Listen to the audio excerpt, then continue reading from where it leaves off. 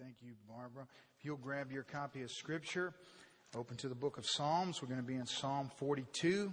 That's page 646 in the Pew Bible in front of you. Or just open there to about the middle of your Bible. You should find the book of Psalms, and we're going to be in number 42. Psalm 42. Very wonderful passage of Scripture. Some passages in specifically the first verse will be very familiar to you, but as we go through it, the rest of it is often, for the most part, overlooked as far as just our everyday study may go. So it would be very profitable for us to look at this psalm tonight and see what the Lord has to teach us. Okay, let's pray, and then we'll dive in. Father, we thank you for your word, and we ask now, Lord God, that you would use it to instruct our hearts. Lord, we confess now that we are a needy people, and you, Lord God, are the only solution to our need. And so we ask that you would come and speak to us now, Father God, through your word. We receive it as a precious, perfect gift from you to us, intended for us. And Lord God, now we long to hear from you. In Jesus' name, amen. Psalm 42, beginning in verse 1, the Bible says, "As the deer pants for the water brooks, so pants my soul for you, O God. My soul thirsts for God, for the living God. When shall I come and appear before God? My tears have been my food day and night, while they continually say to me, where is your God? When I remember these things, I pour out my soul within me. For I used to go with the multitude. I went with them to the house of God with a voice of joy and praise, with a multitude, and kept a pilgrim feast. Why are you cast down, O my soul? And why are you disquieted within me? Hope in God, for I shall yet praise him for the help of his countenance. O my God, my soul is cast down within me. Therefore I will remember you from the land of the Jordan, and from the heights of Hermon, and from the hill of Mizar. Deep calls unto deep at the noise of your waterfalls. All the waves and billows have gone over me. The Lord will command his loving kindness in the daytime, and in the night his song shall be with me. A prayer to God, a prayer to the God of my life. I will say to the God, my rock, why have you forgotten me? Why do I go mourning because of the oppression of my enemy? As with the breaking of my bones, my enemies reproach me, while they say to me all day long, where is your God? Why are you cast down, O my soul? And why are you disquieted within me? Hope in God, for I shall yet praise him, and the help of my countenance and my God. Psalm 42 really is, 42 and 43 are really one psalm broken down into two parts. It's one continuous flow. I knew that we would never get through both of them, so we'll just work through 42. But it brings up some wonderful truths for our consideration tonight. I want you to consider with me the way the spiritual life and the physical life go together. In other words, this psalm will shed some light on that. And just for a way of introduction, I want you to consider with me how, as the people of God, oftentimes we can approach our spiritual lives in similar ways to the way we approach our physical lives. In that, from a physical standpoint, there are things that we do to maintain our health, and then there are things that we do when we are in a health crisis, and those are two very different things. So in other words, we may exercise to take care of ourselves, to prevent ourselves from becoming sick, but then when we're sick, we don't exercise to get unsick. That would be rather foolish in most cases.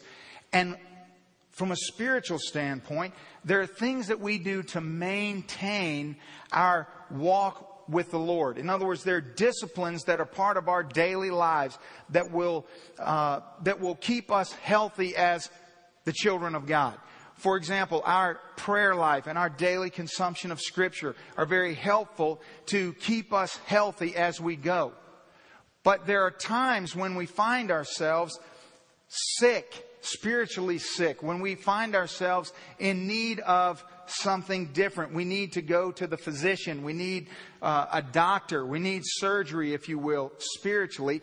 And one of the mistakes that we oftentimes make is that we don't make the delineation spiritually that we do physically. And we'll begin to treat our spiritual illness just as if, if we just pray more, if we read our Bible more, if we just do these things that we do to stay well, if we just do those, they'll get us through this time. And what I want you to see tonight from Psalm 42 is that that's not necessarily true. Now, although certainly I'm not discouraging anyone from the disciplines that keep us healthy as God's children, but I am saying that there are times in our life when we're sick.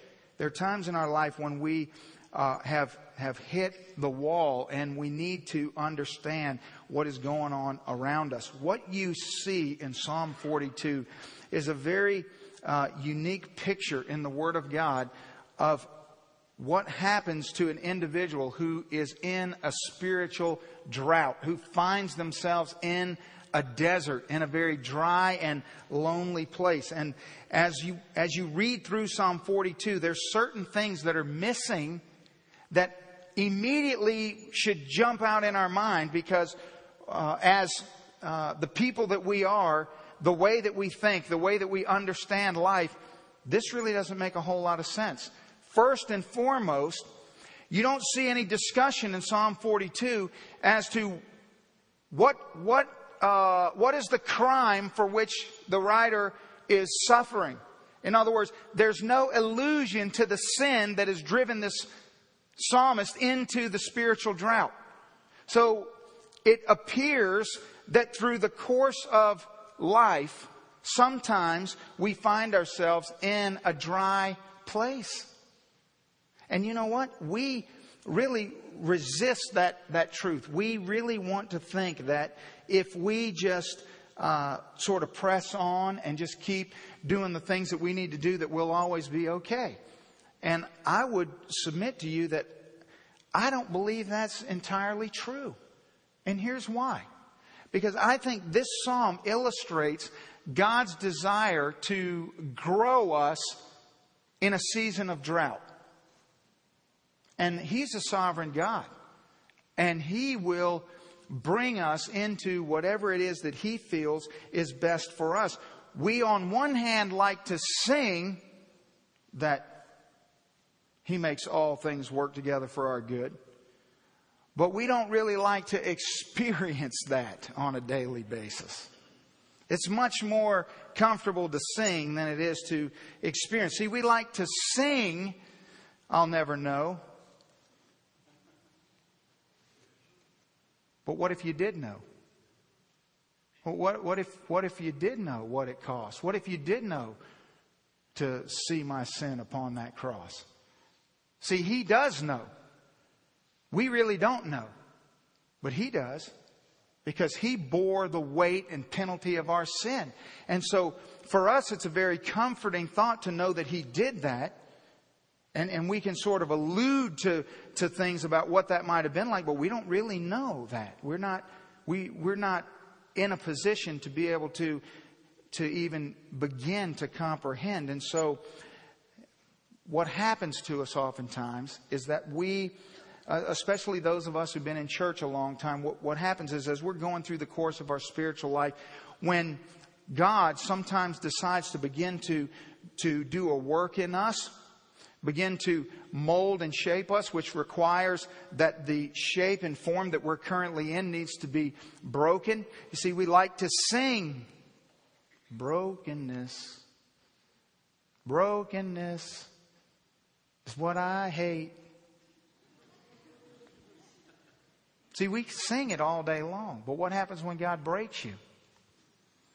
What happens when you're being broken? You see, we all want to be reshaped, but we don't want to go through the process. In other words, we want to be We want to be healed, but we don't want to deal with the surgery. And so what we do is we make these excuses. We sort of deny what's really going on around us, and we put ourselves in a position where we don't really want to say, because if we say to each other, you know what, I'm in a dry place, I'm in a lonely place, I'm in a dark place, I'm in a deep valley, everyone goes into panic mode. And we start to prescribe all these vitamins and exercises that are going to solve this illness. When in fact, we don't need vitamins and exercise. We need a doctor. And so we say, well, you know what? You need to just pray more. You need to read your Bible more. You need to, and which again, those are all good things. But my point is that here is clearly someone who is in a spiritual drought, in a desert. Why? We don't know. There's no indication. There's no, in fact, if you read all the way through Psalm 43, as you see this progress through, you don't find this great sense of repentance and remorse. I mean, in other words, there's no indication that there's sin. And so sometimes, this is what I want you to hear from me tonight.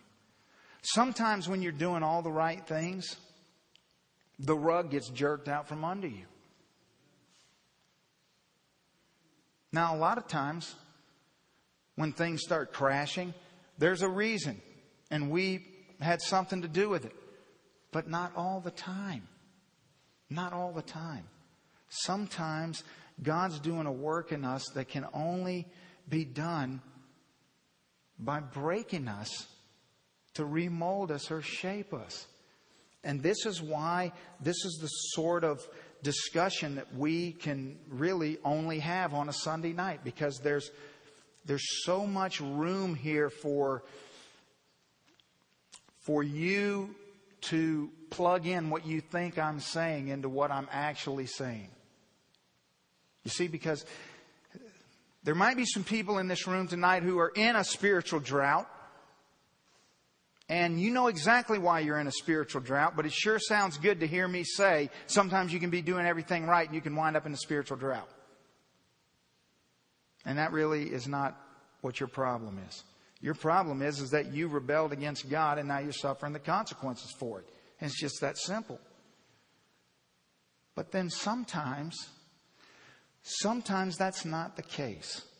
And here, it's not the case. And I want us to just take this apart and see some of the reasons why the psalmist, because there's clear indication here of what happened or what has changed, and it serves as great warning to us as the people of God, and it should be very instructive to us on how to minister and help one another. So let's look at what's going on here. What is the problem? Now, you see, the psalmist is not doubting God on an intellectual level. The psalmist is estranged from God on an emotional level. And see, that's what makes this psalm, and really the book of Psalms, so tricky, is that it's just raw human experience, just laid out there. I mean, there's nothing held back. Some of the most graphic texts in all of Scripture occur in the book of Psalms. And it's sometimes hard for us to get our heads around, but this is an emotional cry. This is coming from someone who is in real suffering. Now, let's just look at some things that have occurred in this person's life that have sort of that are the difference between walking in a healthy, thriving relationship with God and being in the desert. The first one is there's a disruption in community. Look at verse 4. Notice he says that when I remember these things, I pour out my soul within me. For I used to go with the multitude. I went with them to the house of God with a voice of joy and praise, with a multitude that kept a pilgrim feast. Notice verse 6. Oh my God, my soul is cast down within me. Therefore I will remember you from the land of the Jordan, and from the heights of Hermon, and from the hill of Mizar. Now, we don't know exactly what took place, but here's what we can tell from what the psalmist says in verse 4 and the geography of verse 6. That something has changed, and the psalmist has now gone from being in the community of other people to disconnected from them. Now, it doesn't necessarily mean that this was by choice. Maybe he was captured by a foreign country and taken off somewhere. But here's what we do know. He was once in the south, in the southern part of Judea, worshiping in the temple and participating in the feasts with God's people, but now is up in the mountains of the north, isolated and alone. And so as he remembers what it used to be like, he's remembering that there used to be community. There used to be people around me. And the first thing that we see about being in a spiritual desert is that you get disconnected from community. That you see, we're vulnerable when we're not surrounded by people who know us and love us. That when a sheep gets out of the fold, when you get off on your own, you become very, very vulnerable. And this is why it's so important for you to understand the difference between the condemnation that comes in the form of guilt, that comes from the enemy, and the conviction that comes from the Holy Spirit, but oftentimes feels and smells and tastes just like the same guilt. That one is going to pull you to God and the other is going to push you away from God. And the enemy wants to push you away from God, wants to discourage you and separate you from the flock and get you out where you're vulnerable. And so here we see that one of the qualities of the desert, of the drought, is that there's no community there. And he's alone. And he's suffering. And when you're alone, you see, I mean, even today, a day never goes by that we're in church for sure.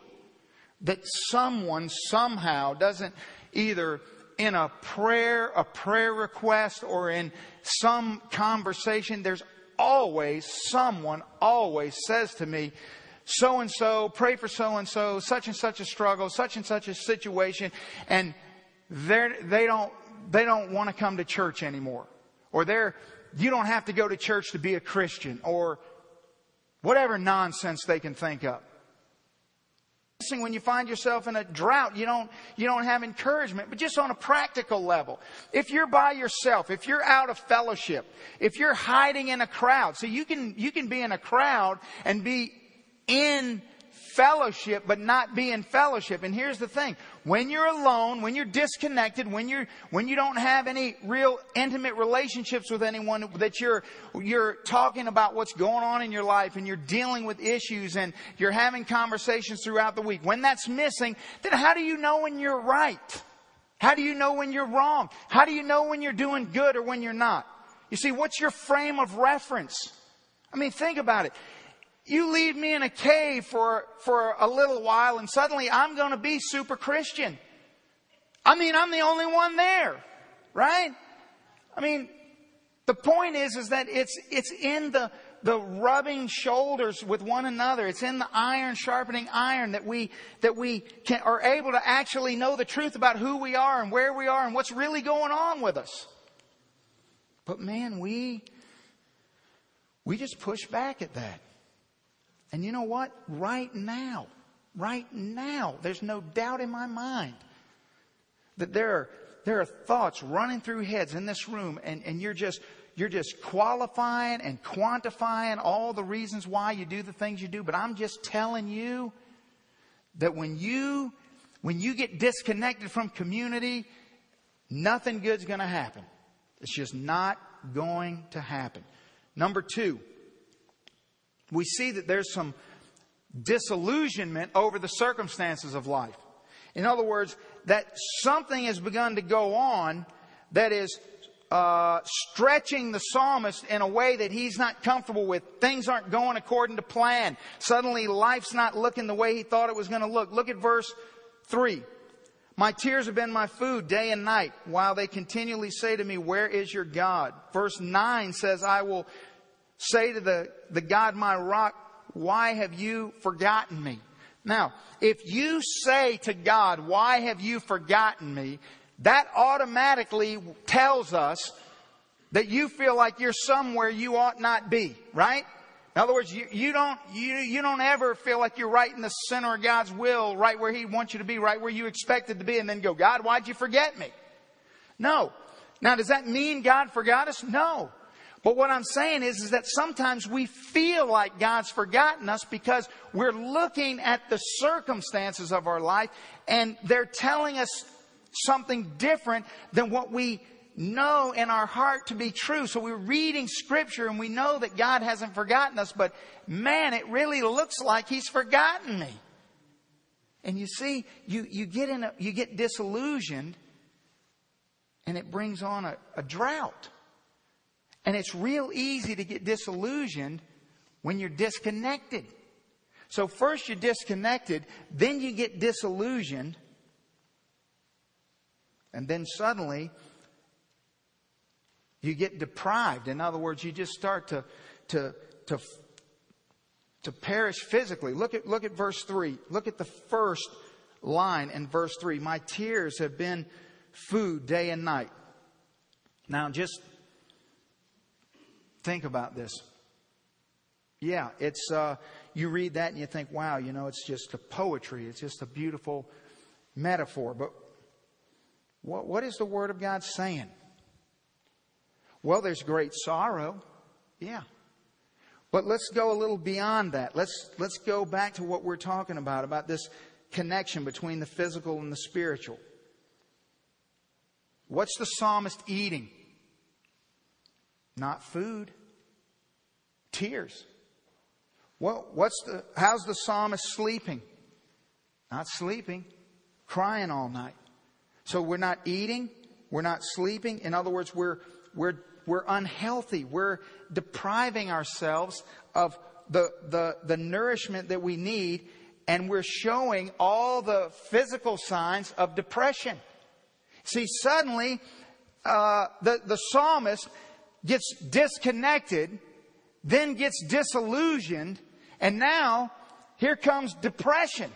Here comes all this overwhelming flood of sorrow. And then I'm just going to isolate myself, and I'm not going to eat, and I can't sleep, and I just become a zombie, and I can't think right, and I can't operate right, and I'm breaking down physically. And you see, the body and the spirit, they don't work in opposition to each other. They work together. I mean, God created us, all of us, the way we are. And so they work together. And the thing is, emotionally, just take everything we've said and connect it to simple physical truth that we know. In other words, you're disconnected from community.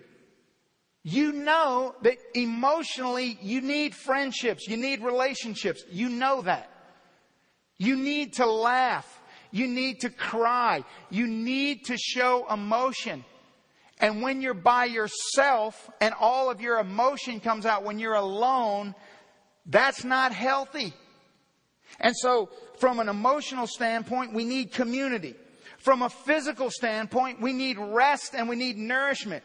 So we're disconnected, so we're emotionally off track. Now we're not able to connect emotionally the way we need to. We're physically not eating and not sleeping, so we're breaking down physically. And then spiritually, what happens is that the truth that we need to nourish us spiritually doesn't line up with everything that's going on with us. And so this is the wrestling match that's going on in Psalm 42.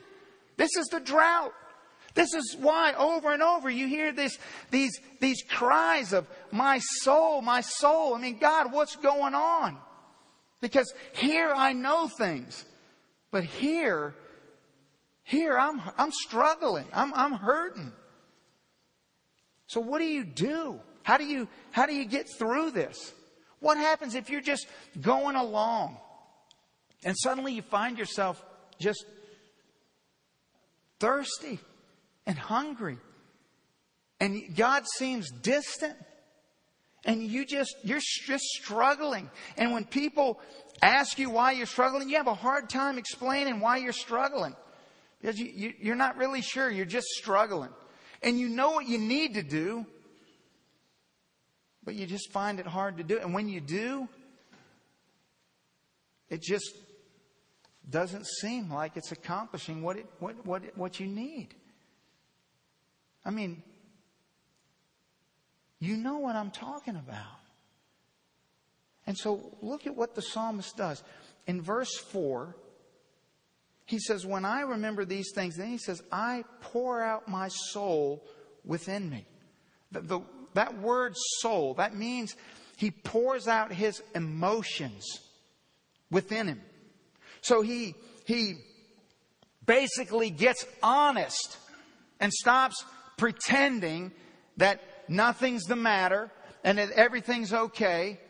You see, sometimes the drought is brought on due to misdiagnosis. In other words, sometimes we just in rebellion, we stop doing the things. We just take ourselves out of fellowship. We disconnect ourselves. We stop reading the Bible. We stop praying. And then we go along and we can go a month or whatever, or 2 weeks or however long. And then things start falling apart. And then when everything falls apart, we're like, oh boy. And then we just need to run back to what we're doing. But what if you are taken captive into another land? In other words, you are you're disconnected from fellowship, but you're a captive in a foreign land. Well, I mean, what happens when you are disillusioned by the events of your life and you can't do anything about it? In other words, if you get a phone call and you've got cancer, you've got cancer. You can't just hope it away. You see? And so sometimes we got to recognize and realize that we got to just be honest. We're in a desert. We got to pour our soul out.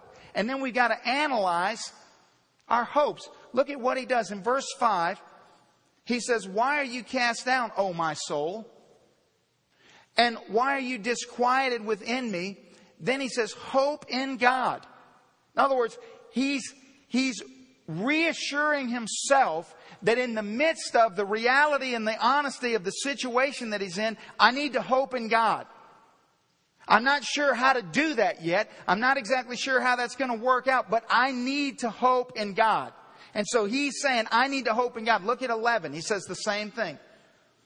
Why are you cast down, O my soul? Why are you disquieted within me? Hope in God. Why does he repeat the same thing twice in one short 11-verse psalm?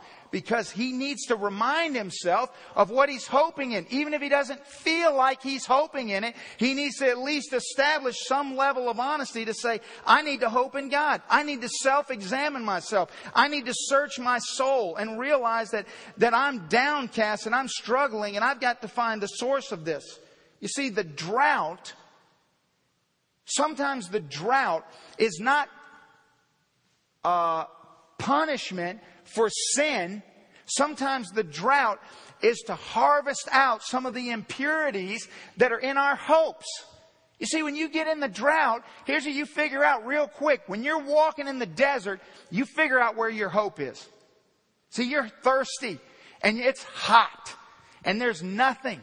And you're walking and you're starting to dream about, a water fountain and a giant truck with ice cold water, just all the bottled water you can think of. And you start thinking of all these things. And it's amazing. You start thinking of certain things. Like, how are you hoping that this ends? How are you hoping that and here's what we do. We get in a drought. And then we're so predictable. We sort of go to our default mode. In other words, if there's a person in our life that we, have gone to before for help, then we go to that person. Or if there's something that we've done, we do that. Or if there's a book that we read in the past that greatly encouraged us, we go back to that book. In other words, our hopes are going to purge out. And sometimes we have hopes in things that aren't necessarily bad, but they're not God. In other words, I don't want you to come to me and ask me for help if your hope is in me. You got a problem. I want you to come and ask me for help if your hope is in God, and together we'll walk through it. You see, your hope's got to be in Him. It could be in other things, and they may not necessarily be bad, but they're not the best thing. They're not Him. You have to hope in God. And so He's telling Himself, He's being honest with Himself. My hope's got to be in God. It can't be in anything else. So when you're in the drought, you have got to pour yourself out and be honest with who you are and where you are. And you've got to examine, what are your hopes in? And then you've got to remember. You see, because there were days when this wasn't the case for the psalmist. In other words, we see in verse 6, therefore I remember you from the land of the Jordan. So he's remembering that there was a better time. He's remembering that there was another time. In verse 8, he says, the Lord will command His loving kindness in the daytime, and in the night His song shall be with me, a prayer to God of my life. In other words, he's remembering back, this is a graceful God that I serve. So I'm in the desert, and I'm thirsty, and I'm longing for something to drink, because where did we begin? We began as a deer, panting. Now let me ask you a question. What's a deer doing in the desert? You know, it doesn't say a camel. See, camels belong in the desert. Camels are equipped for the desert. Camels are the environment. The desert is the environment that a camel was made for. Deer don't belong in the desert in the drought. But you see, we're in a place that we don't belong. We don't fit. Something's not right. But the question is, who's our God? Who is He? See, first we have to be honest about, are our hopes in Him, but who is He? And to do that, you've got to recall. You've got to go back and say, who were you prior to Him? Because in that comes the encouragement, the reminder of the steadfast, undeniable truth of the loving kindness of the God that we serve. You see, if you're saved, you have an automatic guaranteed default mechanism. You can always go to a time in your life and go, God is good. He is. If you're saved. Because, see, you know who you were.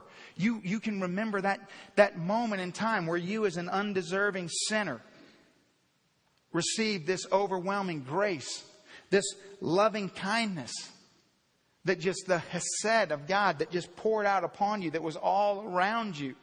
You see? And so we have to remember that God is a graceful God. So we've got our hope in God, and He's a graceful God. And so we're thinking back, Lord, You've been good to me. You've been good to me in the past. You're a good God. You're a loving God. Well, you see, I feel like, now track with me here. I'm in the desert. I've poured my soul out before God. I've gotten honest and real before Him. And I've examined and analyzed where my hope is. And I've established that it's in God. And then I've remembered the loving kindness, the true nature of God. So my hope is in Him, and I know that He's good. But I'm in the desert. I'm still in the desert. And it still appears to me that He's forgotten me. And this is the crux. This is the problem that we will end up in. We'll hit this wall, and this is going to make or break us. What do you do when your hope is in a God who you know is a loving and good God, but it's falling apart around you? How do you reconcile that? What's the solution there? Well, if we got this, man, we would suddenly become amazing counselors and helpers and brothers and sisters walking other people through the process of discipleship. Notice verse 11. Why are you downcast, O my soul? And why are you disquieted within me? Hope in God, for I shall yet praise Him, the help of my countenance and my God. That word, my countenance. It's my salvation. It's like the face of God has shone upon him. Now, why is that different? Or better yet, how is that different from verse 5? There's only one word different. Look at verse 5. The same thing, why are you downcast, O my soul, and why are you disquieted within me? Hope in God, for I shall yet praise him for the help of his countenance. Something changed between verse 5 and verse 11. You see, the commitment is there. For in this storm, in this desert, I will yet praise him. That's consistent. That's the same. The difference comes is that in verse 5, he says, for the help of his countenance. He is the one who has salvation. But in verse 11, the help of my countenance. In other words, now his salvation has shone upon me. So you know what's going on here? Is that in the midst of the dilemma where you have gotten honest before God, you are in the desert, you're trying to figure this thing out, your hope is in God, you've remembered that he's a good God, but your circumstances don't align with everything that you're seeing and that you're knowing, and you're trying to figure this out. What do? You have to remind yourself of the gospel. You see, the only way you know for sure that God is a good God in the midst of the desert, the only way you know you're not going to perish in the desert, the only way you can know that is the gospel. And the reason the gospel is the trump card, is the one thing that absolutely positively breaks the back of discouragement and disillusionment, is because it cannot fail. God spent too much on you. He gave too much. You can't lose. Not because of you, because of him. In other words, there's no desert so long, so hot, so dry, so scary, so dangerous, so horrific, that God would somehow negate his son that he crushed on that cross for you. That he will never let that go to waste. He will never let his son be dishonored. He promises. He's backed it up in action. He's proven beyond a shadow of a doubt that he means what he says, because he put his son on the line. And so in the desert, what you do is you say, wait a minute. Instead of my God, where are you? Why do you seem so far? Why are you so quiet? You might say, well, my God, why have you forsaken me? You see, everything that you're feeling in the drought, in the desert, it's already been absorbed. You can never feel as distant as your Savior's already felt. You see, he's already had his Father turn his back to him as he bore the sin of the world. So when you feel distant, you need to remind yourself, there he is on the cross. My God, why have you forsaken me? Wait a minute, he can't forsake me because he's forsaken him. And because he's forsaken him, that what he forsook his son for must stand. You see, it must stand. It has to stand. It cannot fail. I mean, everything else can fail, but that cannot fail. That is the one truth that can never fail. You see, your Heavenly Father has laid it on the line. He's all in this relationship. And so no matter what you feel, no matter what you're experiencing, no matter how much you can't understand what's going on around you, he's already felt the sting of the crowd saying, so where's your God now? Where is he? Where is he as you hang on that cross? You see, in our place, condemned He stood, that we might now stand. And so regardless of the drought, listen, you can stand. You won't die. You will make it. Your eternity is not based on you, how you feel, what goes on around you, the degree to which you feel silence from God or distant from God or any of those other things. It's based solely on the blood of Christ and nothing else. And so the drought, the psalmist takes us through this picture of the help of the help of my countenance as it glows, as the face of God has shown His salvation on me. It pleased the Lord, Isaiah says, to crush His Son. Why? Why? Because He knew that it couldn't fail. He knew that it was guaranteed. He knew what it would yield. He knew that no matter what we face, we'll persevere in Him. That's why it pleased Him. It pleased Him to show the glorious nature of the God that He is. What else could He have done? What could He have possibly done that could have spoken more to me and you tonight, right now? What could He have done that would say with any greater fervency, I love you. Trust me. Sometimes you're not just going to sing, all things work together for good. Sometimes you have to walk it. But it always works together for good.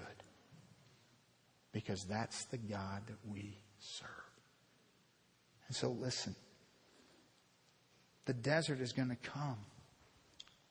Some of you in this room you're relatively new Christians. And you've just, been on a roller coaster ride for the last few months. Let me tell you something. The desert's coming. Sometimes, right off the bat, the rug gets jerked out from under you. Some of you think you're past all that. You've sort of hit the golden years of Christianity. Well, they don't exist. You know why? Because He loves you too much to leave you where you are. He loves you too much. And so what we have to do is we have to walk as people. We got to do what we need to do to keep ourselves healthy. But we also need to be honest that sometimes the drought comes. Sometimes the desert comes. And when it does, we know what to do. Pour your heart out before God. Be honest with yourself about who you are. Look around you and ask questions. Have I been disconnected? Am I disillusioned and malnourished? What's going on with me physically and spiritually? And then respond accordingly. You don't just say with your mouth, I hope in God. Remember who God is. And then remind yourself of the gospel. Because it proves that you will survive, that you'll make it. Always. Let's stand, bow our heads, and close our eyes. Father, we're grateful tonight for your word. Thank you. Thank you, Lord God, for encouraging us, Lord God. Thank you for these people, Lord God. Thank you for those in this room who, as I'm speaking, they're feeling those scars of the desert experiences of yesterday. They're not only remembering when the countenance of your salvation shone upon their face, but they're remembering the dark valleys that you have walked them through, Lord God. And they're rejoicing in their spirit because, Lord, it just reminds them of how good you are and how trustworthy you are. And Lord God, we thank you for that tonight. Lord God, there's some here who are yet in the desert right now. And Father God, I pray that, Lord, they'll pour their soul out before you. Lord God, that they'll look to Psalm 42 and they'll find a prescription, Lord God, to weather the storm, to embrace the good gift that you have through the desert experience, Lord. Father God, no matter how distant you may feel to them, no matter how broken and wounded, Lord God, they may think that they are, Father, the gospel proves that, Lord God, you've paid too much to fail. Thank you for Jesus, Lord. Thank you for the assurance that we can have in Him. And Lord God, thank you for the simplicity of, Lord God, just coming before Him and recognizing Him as our Savior and receiving Him into our heart, Lord. And if there's one here who doesn't know you as Savior and Lord, God, we pray right now that in this very moment, right now, they would look to heaven and they would say, God, will you save me? Will you apply what Jesus did on the cross to my debt? Will you erase my sin? Will you adopt me into your family? Will you call me your own? Can I be a co-heir with Christ, Lord God? And God, may they hear, yes, my son. Yes, my daughter. I love you. God, thank you for the gospel. Lord, we want to be a people who embrace whatever you have for us. And Lord God, we thank you for your word and for the direction it gives us. Now be glorified as we respond to you in Jesus' name.